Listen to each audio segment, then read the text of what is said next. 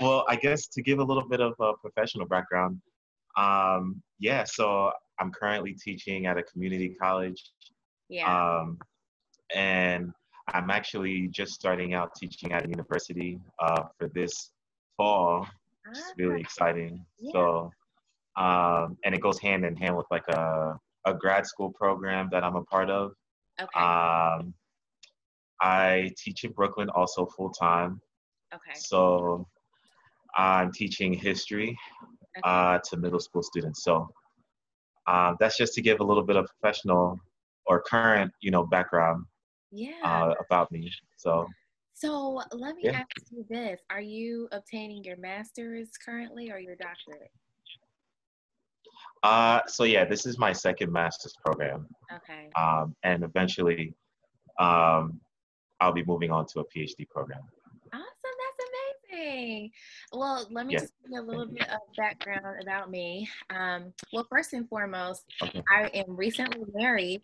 So I'm actually at my parents' house. I don't know if you can tell because we are we're transitioning and we're moving to Georgia. So this has been an interesting summer. But I'm Antonisha and I'm from a little town in North Carolina. And I went and got my bachelor's in English. And then I went and got a master's degree in teaching and learning. And then I went back and got a master's in school administration because I wanted to be a school leader. So I've been an assistant principal for the last 2 years. And I know I look like I'm Oh 12. wow. Yeah, yeah, yeah. And when I tell people that, they're like, "What?" I said, "Yeah, I know I look like I'm 12, but yeah, that's been the case, and I enjoyed every single minute of it." So I'm transitioning at the moment. We're going down to Georgia, and so I have to adapt to the Georgia life because I've only been in North Carolina, you know. But at this point, one of the things that I'm seeing, right, what's kind of encouraged me to broaden this platform is that parents are panicking right now because of remote learning, because of the virtual schooling that's going on. What would be your advice to parents?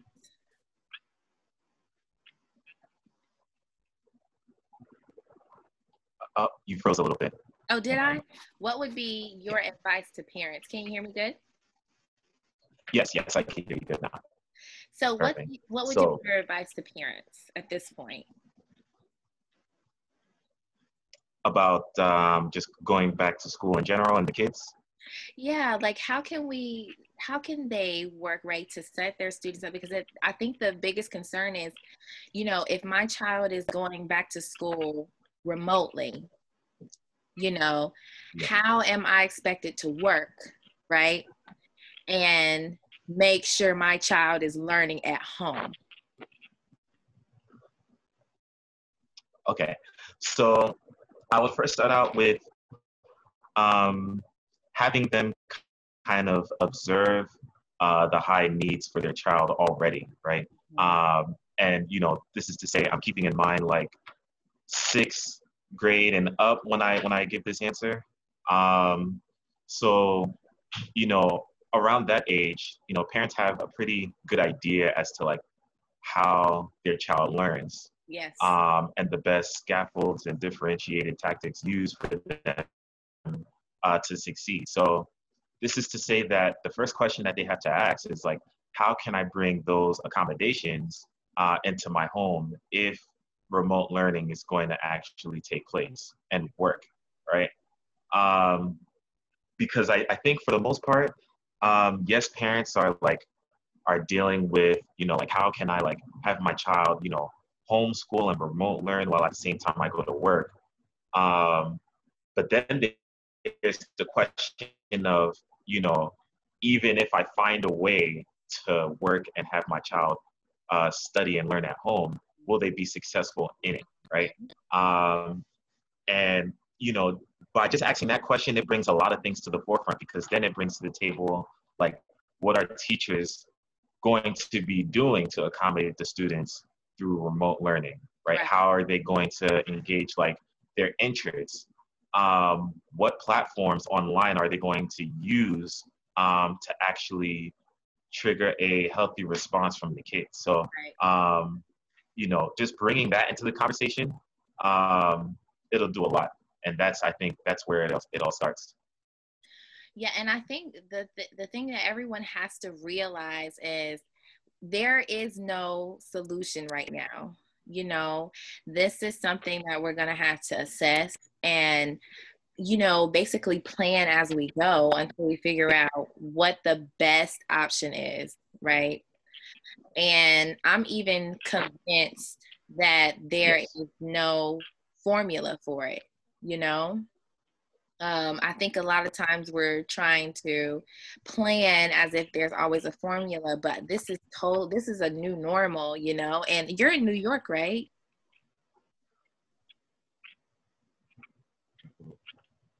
I am, yes. Yeah, so Yes. especially for you, I think it's, you're probably in a prime area. I'm not sure what area you're in, but you're probably in a prime area, whereas we're like in a more, a suburban area, and it's different everywhere, right? So there's no one solution, and I think that if we realize that everyone can just take a deep breath, drink some coffee, and chill out until we figure out how. So tell me, what would be if you had to tell a story to a beginning teacher, right? One of your classroom nightmares, what would your classroom nightmare be? Your one classroom nightmare? Oh God, wow.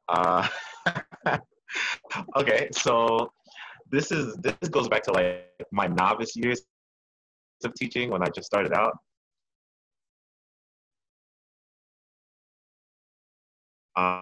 When I just started out, so I met a student once, and this was literally like my first year doing special education in middle school, Mm-hmm. um, and I'll never forget her name. So her name is Kayla, and long story short, she left a very strong impression. So I just remember, the first day of school. I remember the first day of school, um, where everybody was coming in, and Yeah. I'm implementing teacher protocols that I learned and everything like that. And you,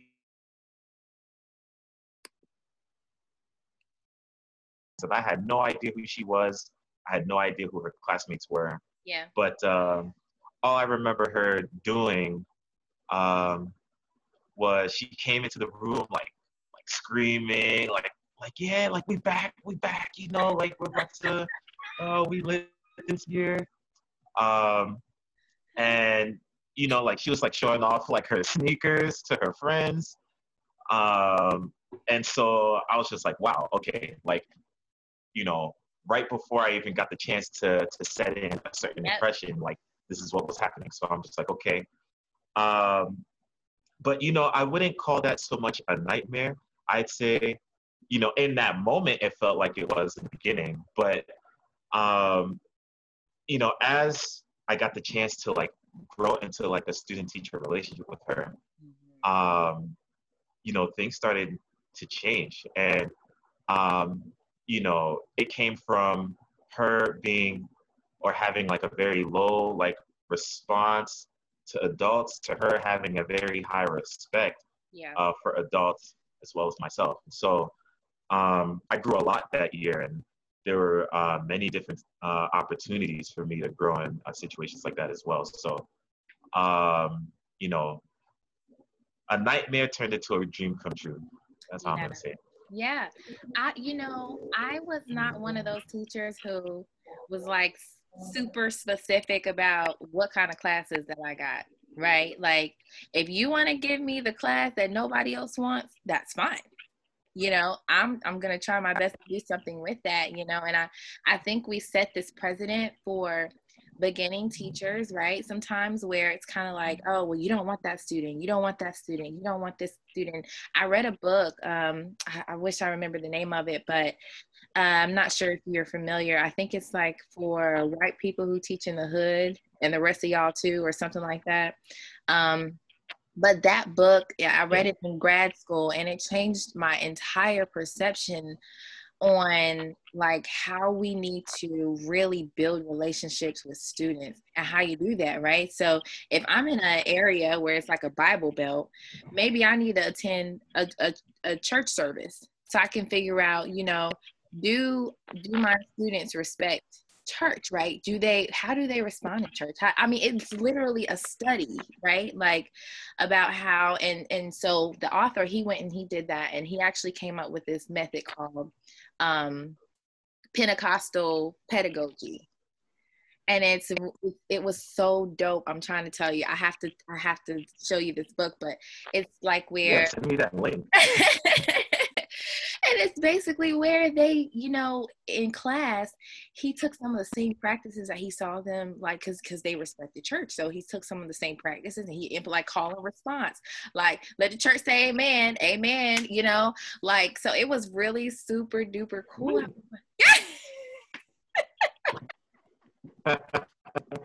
Listen, I was like, yes, it was so cool. But when do we really take the time to do that?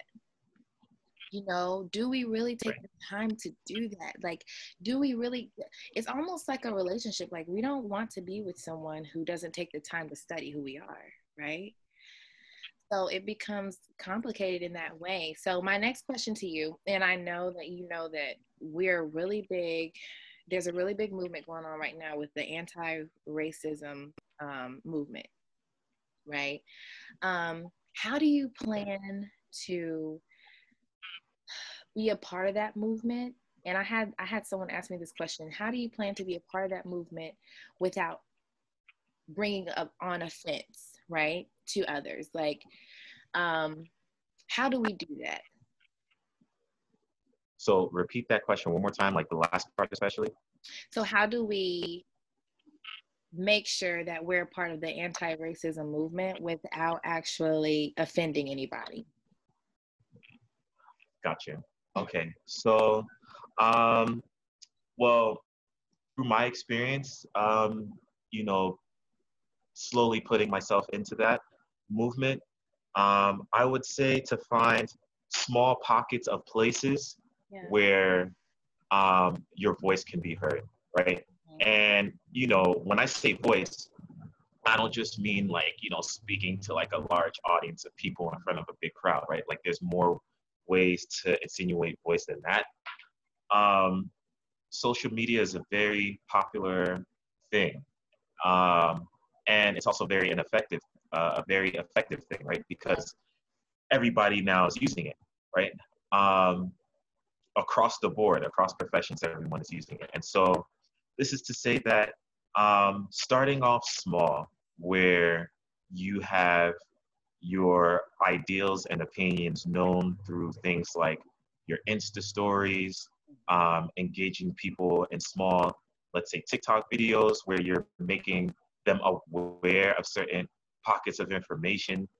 The way you brand yourself, let's say on Facebook, et cetera, et cetera. Like there's many different ways of doing it. And the beauty to our time right now is that social networking is also very popular. You're speaking, you're constantly able to speak to many different people in many different fields. And so, in your networking opportunities, you actually get to see who shares the same ideals as you. And so in that way, you start to build the anti-racist community behind you, right? So I know, for instance, I had the Brown Girls Vision Press reach out to me, the magazine, and they gave me a wonderful opportunity for me to write about the effects of COVID-19 and social distancing and racism in an article. And, thank God, that's definitely going to be published soon. But I mentioned that because that is another way for me to communicate or give voice to the movement, right? Through my writing. Right. And for other people as well that's another way to communicate their voice, right? Yeah. Through their writing, through certain posts. Um, what I like about social media is that you get to engage very large concepts, ideas, and opinions for a movement in very microscopic ways. Something as simple as a picture with some hashtags and your thoughts under it, it goes a long way, Yeah. right? And that's why becoming viral is like such a big deal, Yeah. right? That's why people literally have sessions on like how to become viral, not just because of the popularity aspect, but to test how far their message and range of voice can go to the population Yeah. of people who needs to hear the message. Absolutely. Absolutely. I think that was and you highlighted something really awesome. Like you can take a humongous idea and basically make it into a really small caption. And, I mean, it could be a book. I've seen people write books in captions. Like you have your points, you got your 5 little points, there go your 5 little chapters. I mean, it's really cool how you can go and do that. And so I came from an area where it's a little more conservative. And so you didn't have a lot of like school leaders using social media, right? And I was the one who was, right? So, at first I was like, oh, should I be really careful about how I handle this? And then after a while, I just went for it. I was like, you know what? This is how I'm able to communicate and relate to my students. I would have a student in my office and we'd have an Instagram problem and they'd be saying, yeah, so the story lasts for like 24 hours. And then everybody else will be like, well, what's the story? And I'm like, oh, it's just a little, you know what I mean? So I was able to actually solve problems as well by remaining relevant, by knowing you can't get over on me because I know what a story is. Okay. So sit on down, sit on down. Thank you. So it was really cool in that way. So I have one more question for you. If you could change one thing about education when it comes to educational reform, what would that one thing be and how would you change it? Wow, that's a very thought-provoking question, right? Because that's also a big thing that's happening right now. Yeah. Well, for me, the answer, it's like when I look at this question, I never see any like cookie cutter approaches, right? Because I'm never looking at education reform as like, small bits of issues that are existing in it, right? I just see it as something that's ever evolving, right? And so, one thing I guess I can mention about that is how we approach policy, right? That's a big one, right? Yeah. Because there's so much involved in policy when it comes to education reform that to some degree, even teachers literally don't have like control over it simply because there are higher policies that are set in place that are kind of pushing and navigating the buttons. It doesn't mean that we don't have voice. It doesn't mean that, we're not able to affect, change in that area. It just means that it takes a few more action steps to get there. So our communication with higher policy and engaging them in terms of what they're thinking about changing, and honestly having people in higher policy step down from statistics and test scores and kind of monetizing the students into numbers, right? That's also a very big step, right? Because a lot of times, when we're talking about our kids, particularly let's say in the urban setting, a lot of the conversation that occurs at the level of higher policy is usually revolving around like numbers, test scores, who's the population of what's the population of kids who are like attending or even taking these tests. You know, so that's definitely one way that we can approach it. Absolutely. So there are many other things that fall under that, but I would say that that would be step number one. Yeah, and you know that flows into budget, that flows into curriculum.